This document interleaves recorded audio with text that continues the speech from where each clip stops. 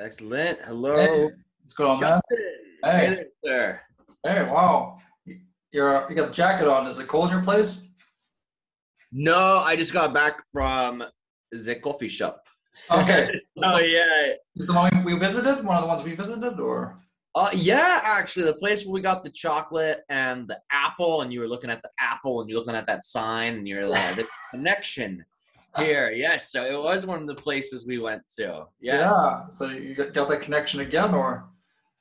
Well, I'm so used to that massive sign that I just forget it's there. It's like my consciousness just blocks it out. But there are all types of other connections that I definitely experienced there. They're really great people. They just gave me this. I was like, it's like you bring your own mug. It's $1 of coffee. And Yeah. sometimes they're just like, here, take it. You know what I mean? Like, don't worry about it. So it's I don't know if really, the boss would like that. Just give me out free coffee, but yeah, yeah, it's great. It's like a coffee fairy. Yeah. exactly. Give me out the drugs. Yeah, no, it's one of the most widely socially accepted drugs on the planet. Coffee, chocolate, um, sugar, right? These are the most common hmm, drugs out there. They're great. They're fun. But they don't come without costs. I mean, this stuff will erode your skeleton, your bones, right? Chocolate, I mean, that's not really much of a trade-off with chocolate. It's actually like a health food for sure. But sugar, I mean, that'll kill you early. Sugar will do you in if it's processed unnatural sugar. That is, fruit's fine, as you know, honey's fine, but all that other stuff. I mean, it's like crazy poison. It's yeah. wild. And it's one of the things that you're really into is diets and stuff like that, right? You like to. Yeah, yeah. I focus a lot on it because, like, I feel like the diet's the one lifestyle factor you can control. Like sleep, you can control that, but still, even that's tough because we have all these lights. If you live in a city, if you have a busy social life, I mean, sleep can be a pain in the butt to get. Exercise, you can control too. That's another really good controllable one. Movement. But even that for some people is not always easy. If you work like a 9 to 5 and you're in an office, like you theoretically can stand up every 20 minutes and do some jumping jacks or squats, but you have to like put up with like the strange looks you will probably get from people who are like, oh, that person's trying to be fit. What? You know what I mean? So that can be a little tough. But food, I feel like food is something you can do every day. You have control over, Hmm. and it's like I would describe it as the most foundational dimension to health because what you eat is going to become you. It's literally going to become your body. It's going to become your mind. It's Hmm. going to become your emotions because it's used to produce your hormones and neurotransmitters. So food, I see is such a foundational building block. So I put a lot of energy into just making sure it's simple, it's easy, and it's like not BS because there's so much BS out there with food. They're like, Yeah. you got to live off goji berries. You know what I mean? Goji berries and raw chocolate. There's people out there trying to do that. It's like you can only eat vegetables, and there's people out there doing that, with all types of problems. Like there's so much weird BS and dietary dogmas out there because people are just so disconnected from like what it is to be human. Hmm. So people are trying to be like people are trying to reinvent the wheel when really it's like look at hunter-gatherer societies. What do they eat? Yeah. Fruit, honey, animal organs, animal meat, and pretty much every part of the animal. That's what people have eaten. Hmm. Like that's what we've eaten. We didn't start eating vegetables in high amounts until the advent of modern agriculture. And that's Hmm. right around the time we started dominating the planet and started separating ourselves from each other. So I see vegetables, grains, really not just as unhealthy things, but as things that have a really messed up past. I mean, that's when we separated ourselves from nature as soon as we started farming. Um, You wrote a book, The Evils of Vegetables, or something like that. I mean, you'd be probably a bestseller. I don't know. yeah, the Illuminati wants you to eat your vegetables.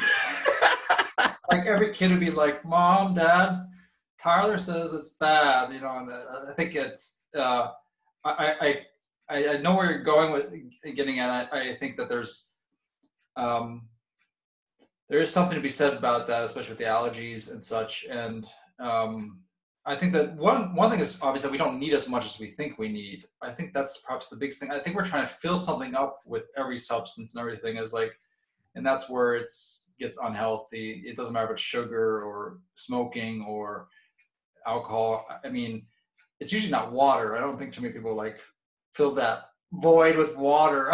Or You don't see people in the hospital or in AA being like, yeah, I just overdid it with water. I couldn't help myself. You know?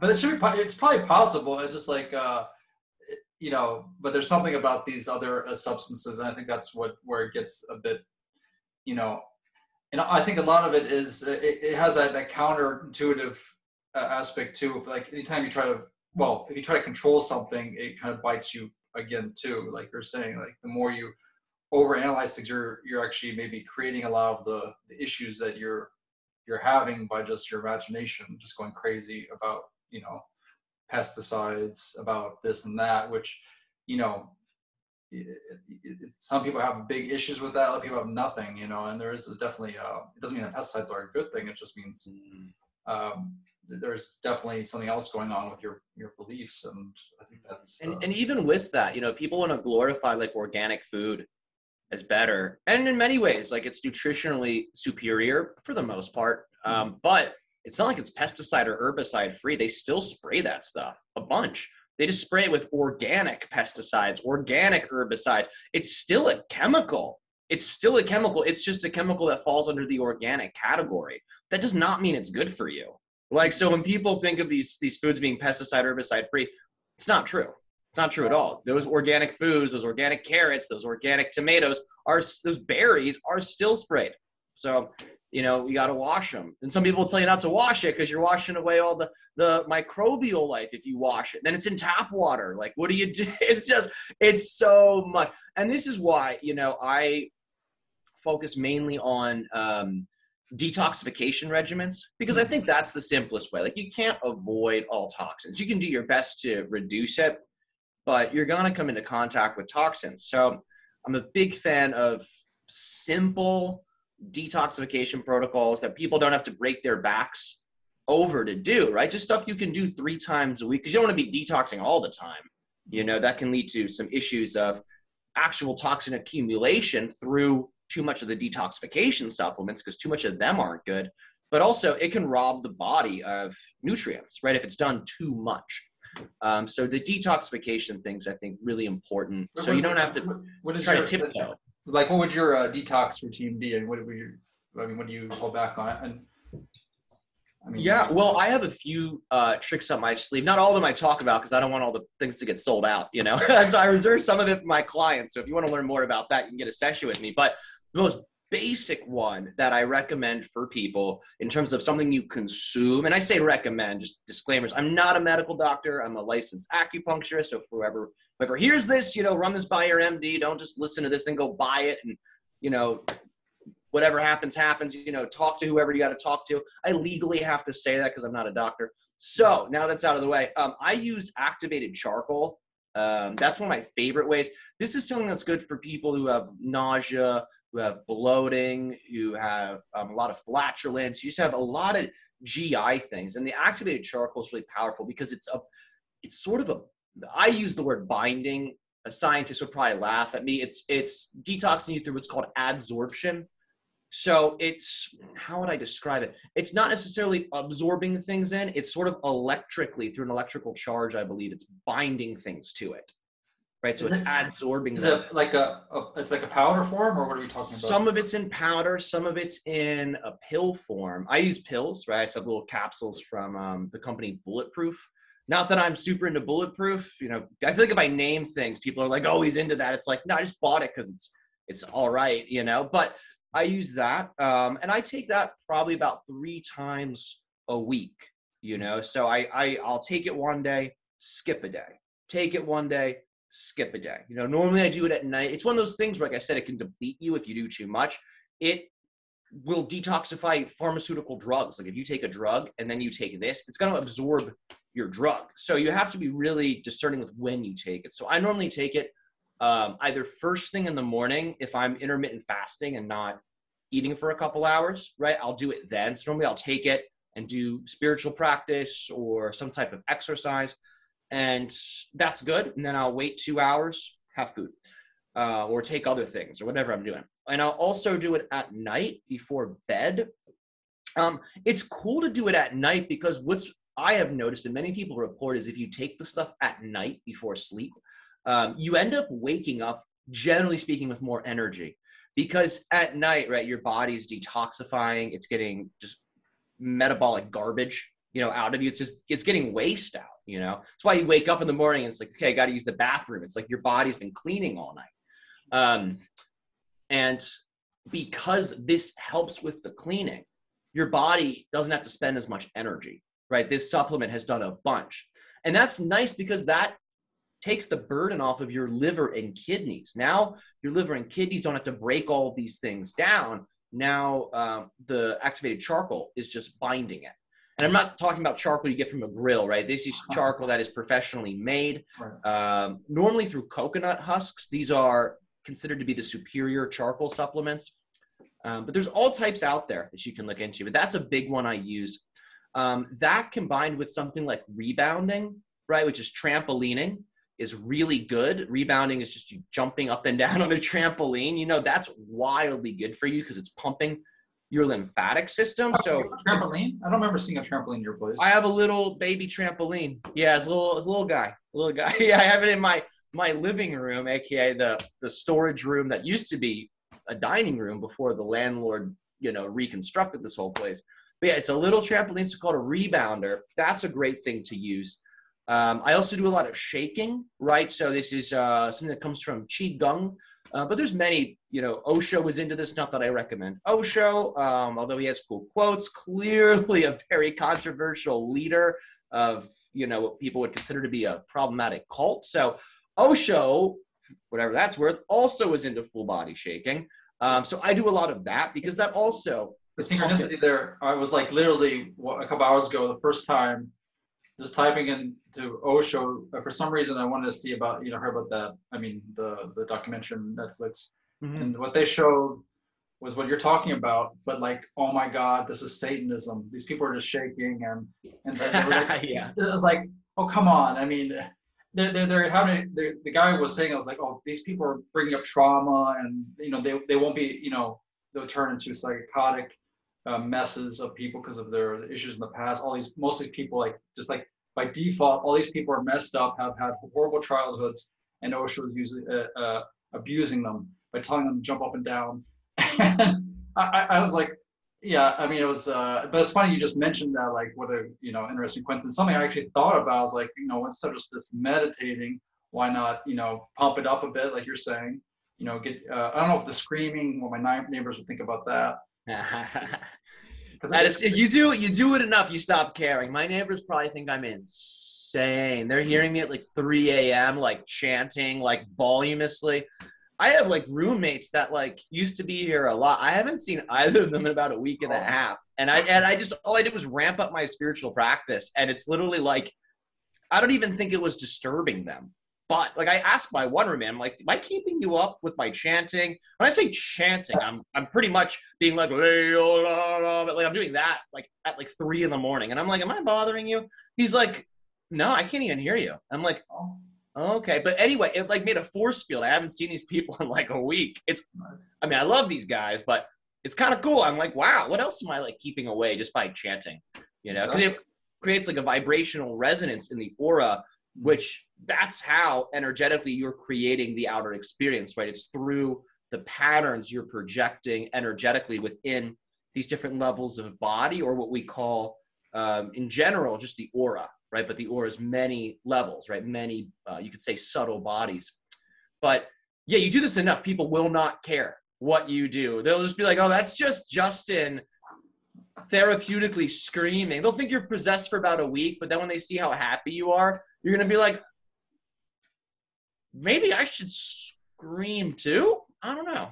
I think there's something to it. And I think that it's, if you look how children don't give a shit, it is loud as hell. And that's actually who we really are deep down. And we're just like repressing it, just, if you're excited about something, you're supposed to be, whoa, wow. I think that's like the natural reaction, but now we're so like sedated. And that's definitely not healthy, which, it's normal. And, that's what people think are, and I thought that was interesting, what you said about the mantra and the chanting. So the sonic aspect of it, the verbal, you're equating that with frequency of reality, of like literally, yeah. I think that sound is a very, how do you say, effective way of changing one's reality. I mean, just like even the soundtrack you're playing in your mind through these mantras. I was actually interested in doing the transcendental meditation. You know, it's another quasi cult that some people think of, but I contacted them just a couple weeks ago, but it seems like it's a very basic thing. Like you have one word and you're just repeating it over for 15, 20 minutes.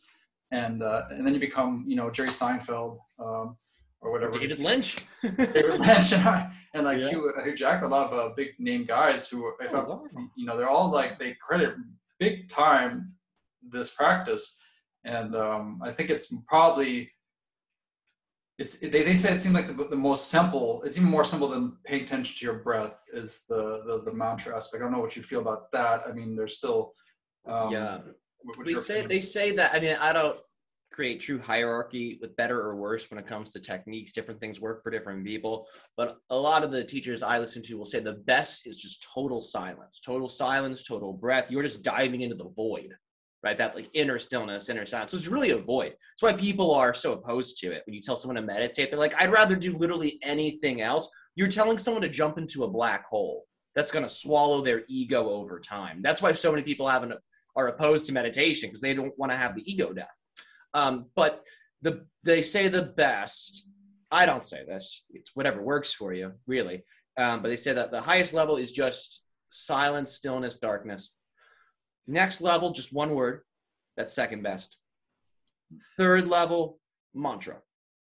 Have like a sentence, like a mantra chain. Right? Okay, just like one mantra, like Ram, Ram, Ram, but literally like a sense of yes. So if you were like so it would be like, okay, silence is one level. Level down would be Shiva. Level down after that, Om Namah Shivaya. Right. So that would, it's whatever one you need to balance your mind. I think in the West we have such a powerful monkey mind because of our academic indoctrination. Yes. That word meditation can be really useful because, I mean, I will do my best to have total non-thought, and sometimes I achieve that for a small period of time. But really, I find I can go much deeper with either a one-word mantra or a mantra chain, where it's like a few words working together. So when you're actually channeling, you don't get to that state necessarily of non-thought. Your thoughts are kind of replaced by... No, never. It's just so, when I'm channeling, there's so much happening. Not all of the thoughts are verbal.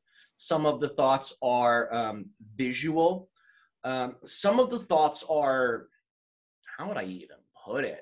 They're like telepathic thoughts where like I'll get like an idea that maybe could be summed up in like a small sentence or in like 2 words. And then I'll just psychically look at this idea, and it's like opening up a folder on your computer, right? All this data's just there, you know? So it's very, it's mentally active, but it's not the same mental activity that you have when you're like ruminating on something or when you're distracted. It's like, it's one of those moments where the mind is serving you. It's one of those moments where your mind is a tool, because that's what it's supposed to be. But for most people, the mind is a slave driver. You know what I mean? It's like their boss, and they have to listen to it, right? Which is just this weird, you could say, inappropriate prioritization of one's consciousness. You know, one sees themselves as below the mind, because again, through academic indoctrination, we've been taught to think the mind, right? The intellect is the highest level, right? We glorify scientists. We glorify all these tech people, right? Like they're so smart. They know everything. They'll save us, right? And we take that and internalize it. And then we say, oh, my mind will save me. My mind knows the answer. My mind can do it. It's this weird kind of inappropriate hierarchy we create. Yes. When really it's like you are nothing. Yes. Like you're nothing. You are void. Void is not even the best thing to say, because that's still a thing to talk about. You are the absence of everything fundamentally. Right? You are the one, which you could say is equivalent to non-existence itself. Like that's what you are. You are technically God. And if God is outside of space and time, right? God's not changing. God's not changing. God has no experience. So you are that. You are absolutely nothing. All phenomenon is superficial. And it takes place, if we were to think of the void, right, this nothingness as the foundation, right, all phenomenon, the somethings are happening on the other levels. So whenever you glorify a phenomenon, you are creating an artificial hierarchy that is ultimately not how reality works, which is why we have such a crazy world, because we have people identified with really a mirage. We have people who have identified with the mirage as the nature of reality. And that's where people act in ways that don't represent the divine, right? They act in a way that represents rather a projection. And, you know, on the human level, we call that ego, right? We call that ego, someone who is wrapped up in an idea as their fundamental self, which is, you know, when the people talk about God playing dress up or God in drag, that's what that is, right? It's God playing, it's God acting out a character, which is great. I don't condemn people who live like that, you know, but the point's not to stay there, right? The point is to outgrow that. The point's to evolve past that, you know, and that's what the spiritual practice, spiritual awakening is designed to do, help people let go just completely of the delusion they've bought into. And yeah, when you let go of all things, you dive into that void, it's like, what's left? The only thing that's left is the existence that you are. That's it. That's the thing. If you were to identify with something, it's like, that's the thing to identify with. But the irony is, it's not even like you have to mentally identify with that, where you're like, oh, I'm that void. Like that's ego. When you say I'm that void and you're identifying with that, you're identifying with a V-O-I-D, 4-letter word. That's what you're identifying with, still a projection. So by the time you've merged with that, there's not really even anything to say. No. Like what's there to say at that point, right? You are nothing. No. But by becoming nothing, you become everything. That's how the merging with the macrocosm happens, through paradoxical, you could say, activation. So through becoming nothing, because all things contain their opposite, right? You become everything at the same time. So anyway, I love that. I love that sideway there, because it's definitely a topic that I've been thinking a lot about and experiencing too. But at the same time, this idea of experience. So even when the experience is the bliss, that's not, even when we say that technically we're not love and bliss, even it's even more basic than that. And this is where the idea of non-thought comes in, where, okay, you know, I mean, are we, you know, exercising thought too much, pursuing things, and this is what's leading to discontent. And whereas if you look at all the Indian gurus, I mean, I'm just like, I'm like listening on their stuff at this time, reading their books, and I'm really into, you know, Sri Ramana, who didn't really write anything, you know, and didn't want to even say anything, you know, literally, because any words that he says, he knows that's not, you know, it's not going to be what's really it is. And you would, like you're saying about going in the dark room, you would even say, so the meditation on something is still an object-based thing. So if it's your heart center or your breathing or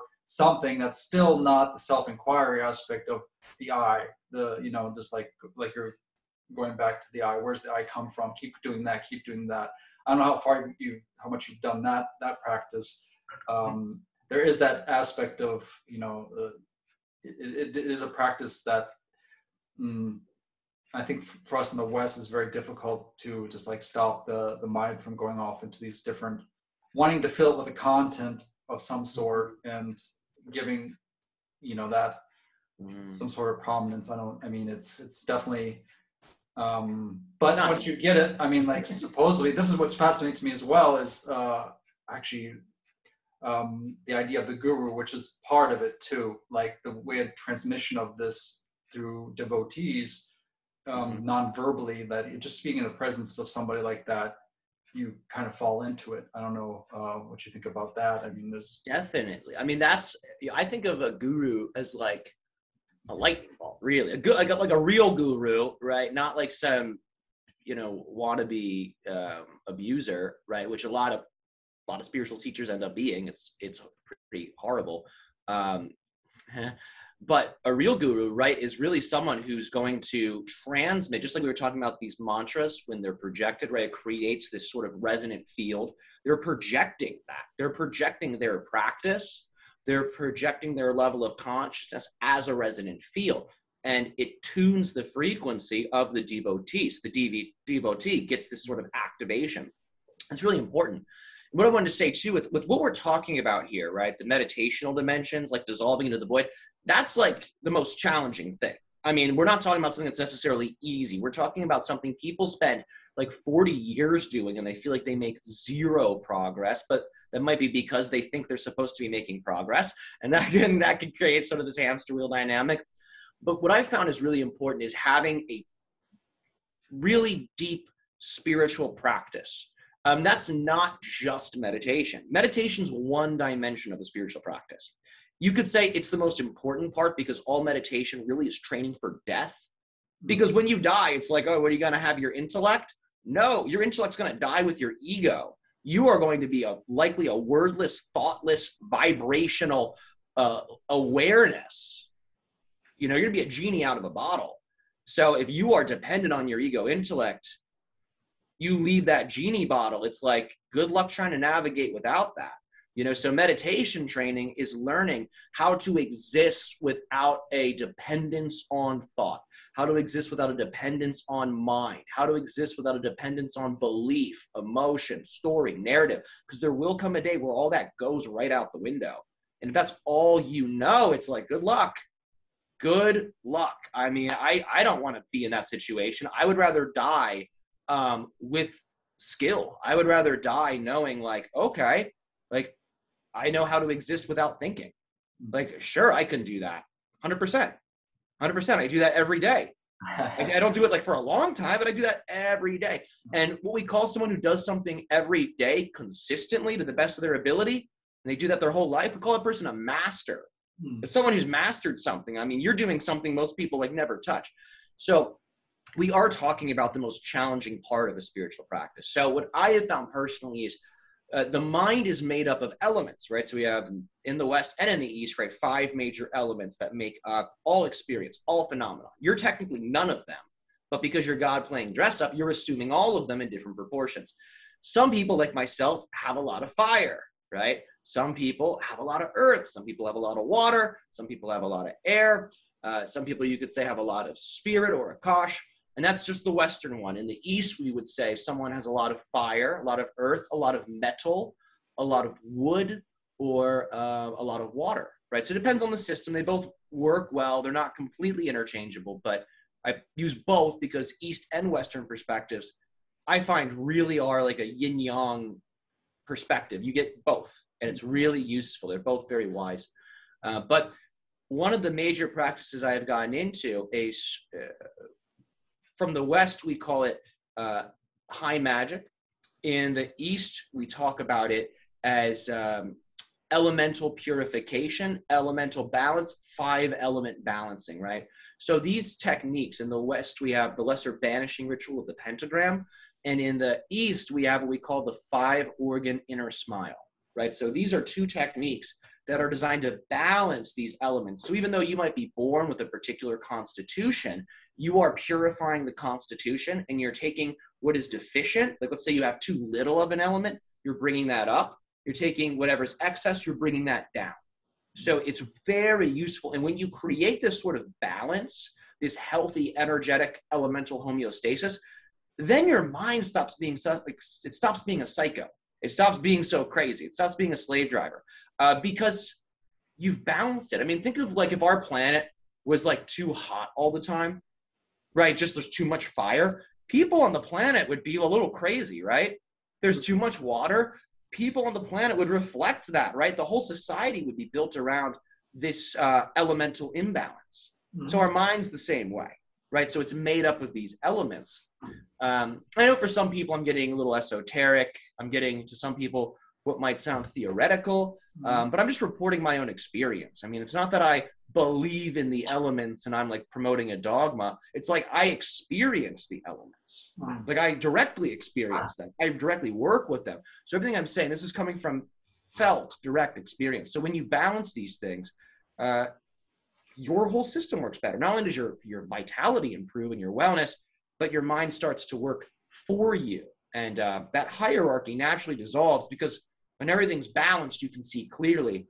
You start to see what you are, and you start to see what you are not. And that is what breaks the artificial hierarchy. I agree that all practices at some point, you know, if you're in the flow and you naturally living an instinctual life based upon that, I think you'd come to your own balance. But it's because, you know, I think, as you said, our societies have lost in touch with nature and who they are, that these systems do help a lot. And I know that for myself, the idea of thought is obviously overextended many times, you know, overthinking. And in astrology, my opposite is like the fire sign, obviously. So, you know, I'm naturally drawn to the desire to just to have that. And I know that, you know, that's part of my life path, is to become more passionate about things and to let go of needing to understand, because you're not going to understand really anything completely anyways if it's all based on nothingness anyways, you know, this non-conceptual groundwork, you know. And it's like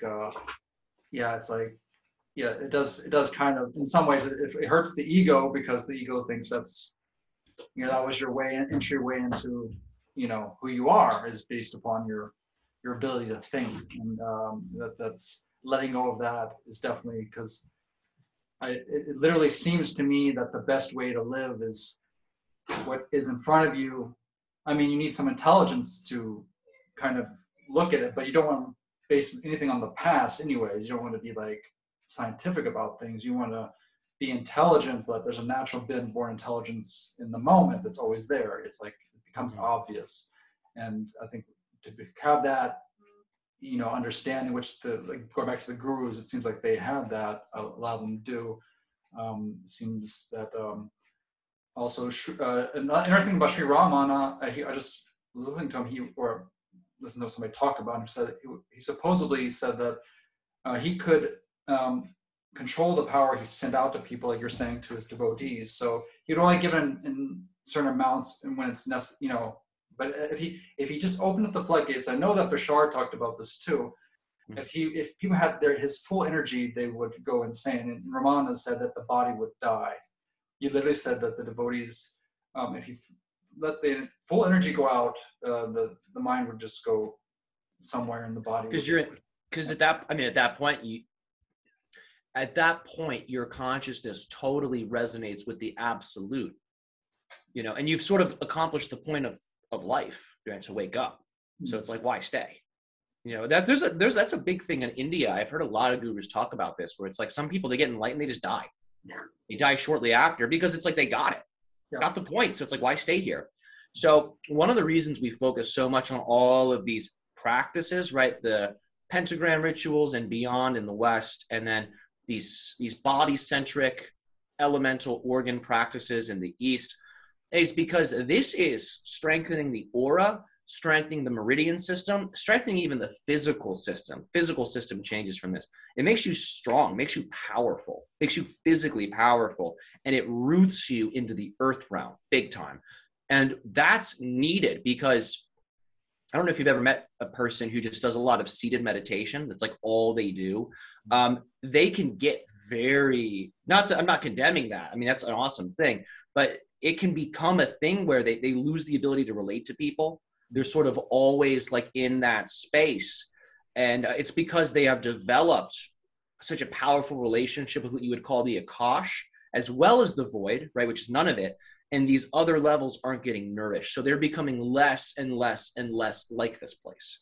They're becoming more and more and more like the spirit realm and the abyss, right? So it's like some people lose the ability to even function. There's some people that become like children again. They have to be cared for.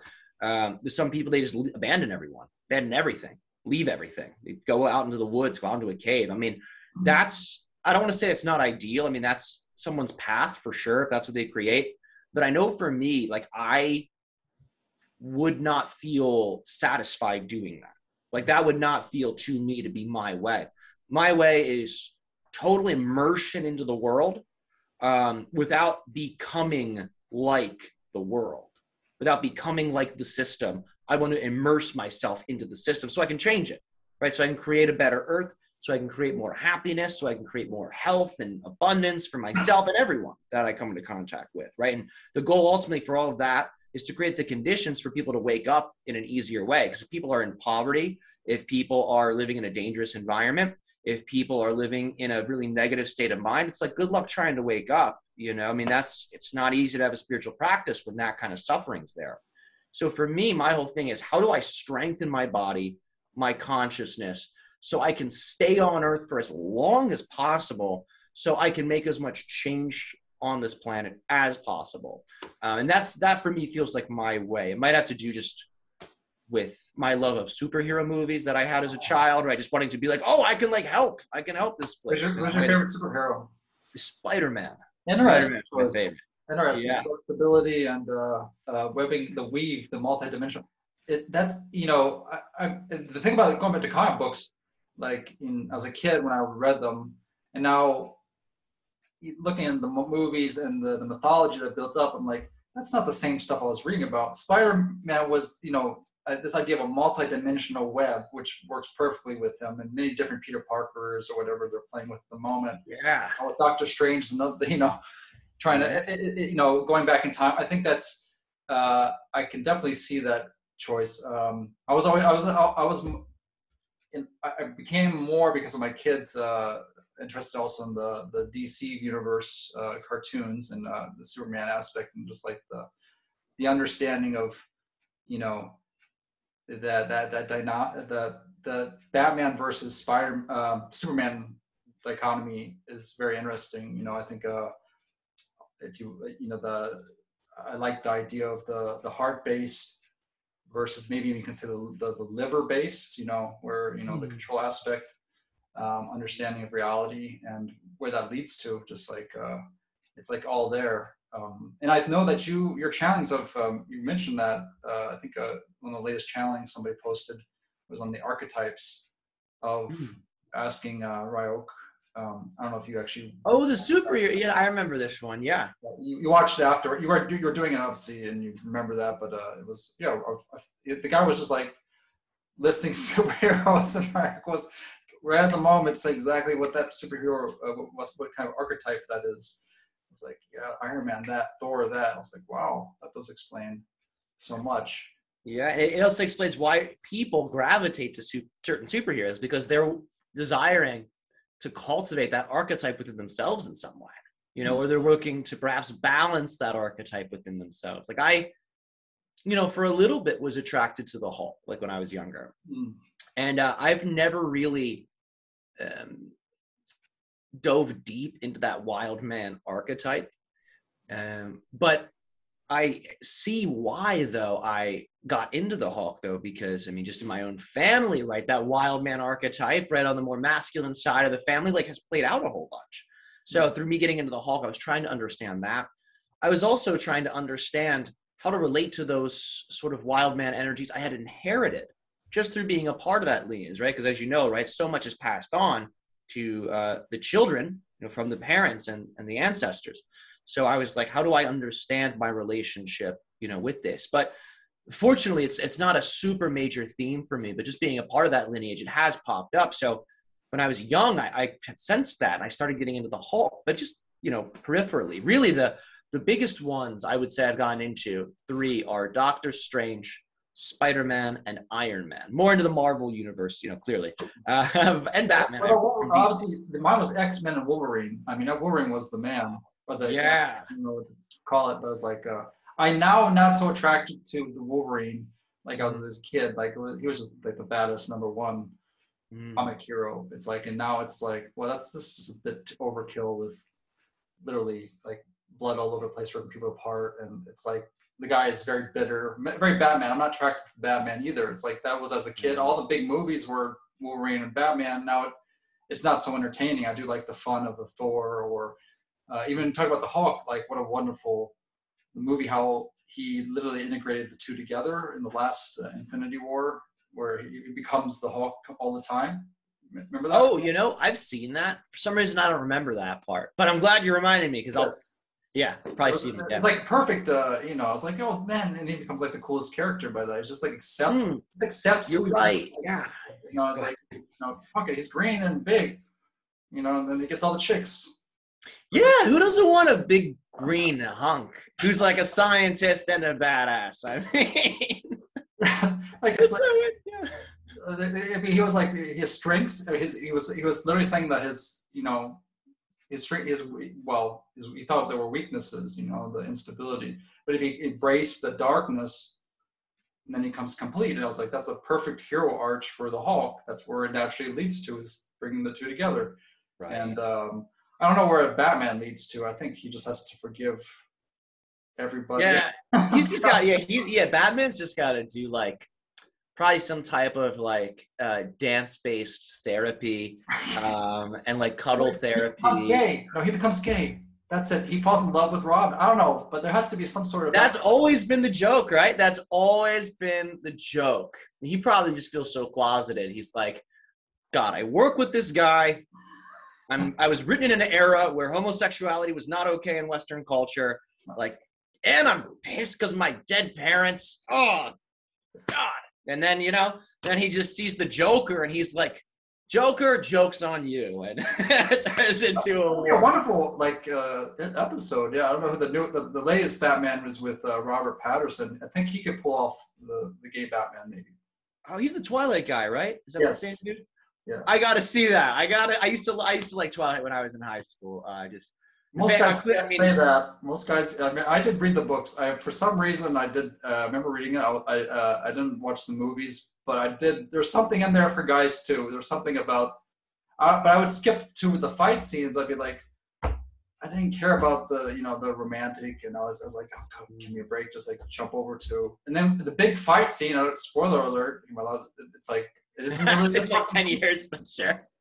It's like they just like at the end there's nothing, the big war that happened. They just like there's like no destruction. It seems like yeah. I don't know if I didn't make it all the way through. I saw a couple, but Twilight appealed to me because number one, the soundtracks were really good. A lot of my favorite indie artists did the music for that movie. So just off the bat, I had a really powerful musical connection to that. But also, I felt like I was at a time in my life where the more emotional something was, the more alive it felt to me. Like, I feel like at that time in my life, for whatever reason, my emotional intelligence was really coming online, and I just started, the ability to be empathic for people started turning on at that time. Because I definitely was not brought up in a way that was empathy based, and I don't think, a lot of the kids around me had really cultivated that, that emotional intelligence. So I remember being drawn to that because Twilight, I felt the characters went through so much emotionally, and a lot of the story development was based off of their emotional processes, how they reacted and responded to that. Plus, there was also this idea of secrecy and stealth and immortal beings that are misunderstood, who have great power, who have to hide. There were so many things in there that I think just archetypally resonated with many things that I've entertained or have explored, in my adult life, which I think of a lot of these practices, a lot of these techniques. I mean, a lot of these things had to be kept secret, for so long because the practitioners would get killed. The establishment at the time, the government at the time would see it as a threat, wipe it out. These people were also highly sought after by royalty because, for example, we're talking about alchemists here, right? Alchemists, these people with these really deep magical techniques who understood health, who understood immortality, which is not what most people think it is, were sought out by rulers. And sometimes they'd be imprisoned. They'd be captured by the ruler, who would be like, hey, buddy, you're going to make me the elixir of immortality. And if you don't, I'm going to kill you. And if you do, and for some reason I don't like you, I'm going to kill you. And now I own you. This was a thing that would happen. So this happened more in the West, where, ruling people would try to kidnap these practitioners.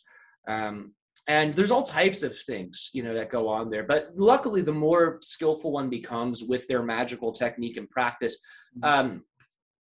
the less one entangles with those types of situations, I have found. And nowadays, danger manifests in different ways. But still, even with these practices, there are all types of ways to create camouflage. There are all types of ways to create energetic distractions. There are all types of ways to make yourself seem boring. Yes. So you know what I mean? So people just don't even care about you, you know? So that secrecy can still exist if somebody needs that. Some people do. But the reason I'm bringing all this up is there's so much that we can observe in movies that we were drawn to when we were young that can tell us about our life theme, that can tell us about our archetypal makeup, and can also tell us about, you know, our shadow, where we need to integrate. Because everything we're attracted to, we are trying to merge with. We're trying to merge with because we feel on some level that thing will complete us. That thing will give us something we don't have. That's why, you know, in yoga, it's like abandon merging with everything other than like the divine and the nothingness. Then you merge with everything anyway. But if you pay attention to these things, you'll understand your story more. We understand our stories through understanding stories.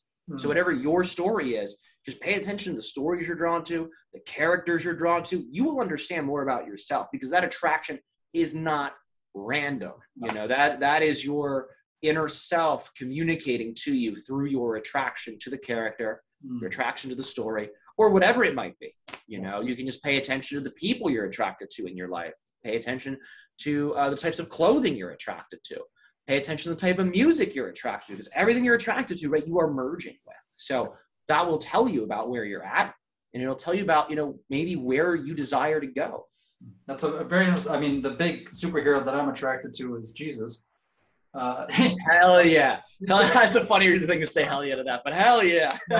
It's actually yesterday I saw a channeling, definitely I'll send it to you later, from Lincoln Kagar, who he channels the higher self, and it was a story of Jesus. Somebody asked you about Jesus's internal processes, and the channel is like stuff I kind of heard on the side, but it was like the channel's presenting it like 100% truth, and it resonated with me. But basically, a boy, you know, grows up with unconditionally loving parents, and by the age, you know, 9, 10, he starts healing, you know, plants, animals, and stuff like that.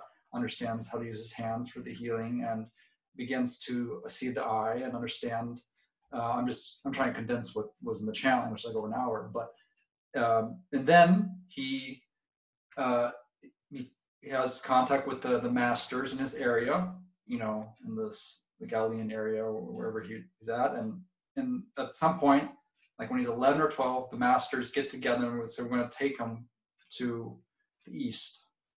So this is the story of Jesus as the forgotten years, where he goes on the trip through the Middle East, and then he goes to the ashrams, the monasteries, and then he ends up at the feet of a guru in India. Spends 2 years at the feet of the guru, and right before he leaves, his heart is completely opened. He was already obviously at another level, but like at age 13, 14. And then when he knows he has to go back, he returns and makes a byway through Greece. But he comes back already, you know, very much a realized being. He had to meet another realized being first. So that's why the guru idea came up for me as well. Is like, okay, this seems like a part of the path that people don't even talk about. With the Jesus that we know in the Bible is very, very different than what we've all been kind of like hearing about these stories about him learning from the masters in the East, and this channel actually kind of confirmed it. You probably heard of that I did too, but it's like what he saw in the East as well was, like you were saying, they could see his aura, but they still wanted to, you know, do you know who you really are? You know, does he have that awareness as a boy? And they would question him, and he would also see the skills of, you know, I don't know, teleportation. In India, this was like normal stuff too. At that age, you know, walking on water is no big deal. These guys were like, you know, doing some amazing stuff. But he knew that wasn't it. You know, he still, like, that's part of the experience in the show. But he wanted that. Only when he got to the feet of the gurus, like that experience, or that the seeing the self completely. Definitely recommend that. I was like. Yeah, it's the movie I want to see. I'm wondering if I'm the one that has to write this. Oh God, that'd be a fantastic movie. That would be so good. It'd be so controversial. But that's like all great things when they're unveiled to modern society are initially controversial until people like evolve and catch up with it. Way with great music, way with great art. Imagine it would probably be that with this movie, but that's a fantastic movie. It's not the Mel Gibson, whatever movie he did, The Passion of, just that's like, it doesn't know justice to like, It's emphasizing really how would I put it? What my teacher said to me was this. He said, the reason the crucifixion is the highlight of the Jesus story is strategic. That's a strategic emphasis that essentially governments at the time the Bible was written wanted the Bible to focus on. Number one, it shows people what happens if you challenge the authority. You get killed. That's one reason for that. But the other reason is it creates a division between Christians and Jews, right? It's like, oh, look, Christians, look who killed your Savior, right? It creates this division because at the time, right, the governments were terrified of the Christians and the Jews coming together, because them coming together would be able to, for sure, challenge the governmental authority of those times. So the reason that's what's emphasized is strategic. Really, what should have been emphasized is exactly what you're talking about, right? How Jesus Christ managed to build the body of light, how he survived death, how he managed as a light being to visit everybody and still give teachings. Like, that's the part that's supposed to be emphasized, as well as the methods used to create that, because that's the point of all of the Eastern practices, be it Taoist, be it yogic. This is the point of the Western practices, right? To cultivate enough energy and to merge with primordial masculine and feminine energies to such a degree, you can give birth to yourself. You can give birth to a light body. Like, a lot of people think like, oh, I'm born with this like light body. That's not how ancient people thought of this. That's a new idea. That's a very new idea. This is why some people are very off the bat spiritually evolved. They can astral project. They can channel. They have all these natural cities that are there that we just think are like lucky. We're like, oh, God just loves them more, right? God just loves this person more. They have all these gifts. It's like, no, when we incarnate, it's not like the spiritual evolution from other lifetimes goes away. That's a momentum. So you're born with all the same abilities you've had in the past lives. That's why some people are geniuses. But the idea is different triggers need to be presented to awaken those things, right? So it sounds like Christ had a lot of that momentum already and then met masters that helped him refine it. And some people, right, it's like some people, they can't feel chi. There are certain people, there's even a medical word for it. They can't feel this type of subtle energy. They just can't feel it. It's because they have not developed the energy body sufficiently. It's still like a little baby, right? And their culture, Western culture for the most part, has not taught people how to cultivate that. So they're ignorant of it. So these bodies are something you build, you construct them. They're not just like there. Yeah. They're not just there. We all have what we would call an etheric body, right? An etheric body is more of what you describe as an electromagnetic body. It's a body that's made of chi, right? Subtle energy, prana.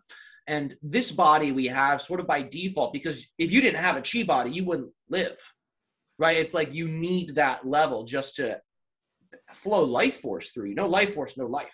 So we all have that. Some people have a very developed one, right? These are people that can channel a lot of chi. But that's just the second level, right? So we have physical, etheric. Above that, we have the astral, and there's a body for that. Above that, we have the mental. There's another body for that. Above that, there's the spirit, and there's a body for that. So we have, like I was saying in the beginning, right? Our aura has these different layers. So these layers have to be grown. They have to be constructed. And that's what a spiritual practice does. You know, not all teachers explain it in this way. They just give you the practices. And, you know, it just, these things happen sort of unconsciously. But when you know what you're doing, when you know where this path leads you, it becomes much more, for me, enticing. I'm like, oh, damn, I'm building a spaceship. I'm literally building a spaceship that will carry my consciousness, you know, after I don't need my physical spaceship anymore. That's badass. That's great. And each body has its own cities. It's like, oh, so this is how you build it. This is how you awaken it. Oh, all of a sudden, this whole thing makes so much more sense. There's a method now that can be done. It's not just random. It is strategic. And all spiritual masters have become masters through practice, right? There are some that are born here where like they're just so powerful, like on the spirit plane, they just come here and it's like a complete copy of their power in the spirit world here. And there are wonderful people that are that. They're just born here. And they are like immediately a bodhisattva, I just totally realized. Most of us are not that. That is not 90% of people. If it were, Earth would have been very different a long time ago, right? Most people are completely ignorant of these things. So we look up to these people who come in and just know. But for the rest of us, I include myself in this, right? It's like a method's needed. Otherwise, all these things just sound like cool ideas. And they just become interesting fantasies, you know? But when you have a method, it's not an idea anymore. It's not a belief system. It becomes your life. It becomes your direct experience. And that's what I offer to people. That's what I teach. I give methods, all methods that I give. I do myself daily. I spend probably about 4 hours a day training, you know, just doing these things. And I do that because why not? What else am I going to do? Watch TV? Like, what else am I going to do? Get on Facebook? Like, no, my life is more important than just letting these techno industries vamp my time away, you know, not cool, right? I'm going to do as much spiritual training as I can. And I'm going to be there for my friends. I'm going to be there for my family. I'm going to be there for my partners. I'm going to be there for my clients. I'm going to be there for my business. I'm going to be there for my world. And these practices, I find, just help me to do all those things in a much easier way. And it also, right, it's helping me achieve what I consider to be the primary point of the Earth experience, which is to blast off, right? Blast off as a, you know, as an evolved being, really, because we're all guaranteed to leave this place. But how you leave, for the most part, is really up to you. You know, so my goal is to leave skillfully so I can taste realms that I can't even perceive right now or can't even imagine or conceptualize, because you have to be on the spirit plane to perceive it. You know, I want to be able to access everything and anything that I can, including the absolute, you know, and that's why I do all of this. My goal is really a goal that has little to do with Earth. It has everything to do with everything. You know, so I do these things to assist me in realizing that, but also so I can live this fulfilled life and do all the things that I do. I gotta say it's working. You know, I'm blissed out. You know, I'm blissed out most of the time. You know. Awesome. No, I mean, I think this is a wonderful point maybe to end the podcast on. I mean, just like in that inspirational, motivational point, and I love the fact that you are moving more into that spiritual teacher role, not just channeling, but you know, taking the how do you say, the cloak and running with it, because there's not enough people out there who are, you know, I mean, who have this understanding and really feel that fire as you do to communicate it. And yeah, definitely give kudos to you for that. Oh, thank you. Thank you. And I got to say that the channeling has helped, but the channeling alone is not it. I mean, channeling is a small thing. It's good. It helps get you started, helps get you motivated, helps you understand the world of energy. But for me, it's like I can't just stay there. I include it, right? And it evolves as I evolve. But even the channeling, that can be a bardo, you know, just listening to channeling endlessly, but not doing anything. You know, it's like, that's a world a lot of people live in. All the time. I mean, it tastes great. And I mean, and I think it's, you know, I mean, it's definitely more fulfilling than ice cream. Hell yeah. You know, it is, but there is the impetus of, you know, the call. I think that comes out from a lot of it. And I think there's also counterbalancing also happening with the over addiction to information in general. There has to be kind of a, you know, somewhat bit more healthy information coming into the mainstream understanding, which I think so. Exactly. What a lot of spiritual teachers say that I also agree with big time is that evolution takes place when you have a practice and you have spiritual information. The two of those together accelerate evolution. Because if you just have information and no practice, it's just head knowledge, just cool ideas that sound great. If you just have practice with no spiritual information, you're like getting more powerful by the day. And like you're having these crazy experiences, but you have no way to contextualize it. You're just like, this is great, but what is happening? Like, what is this? When you have both together, you have a path. You're like, oh, now I get it. So I love both. The channeling's super important. The teaching's important.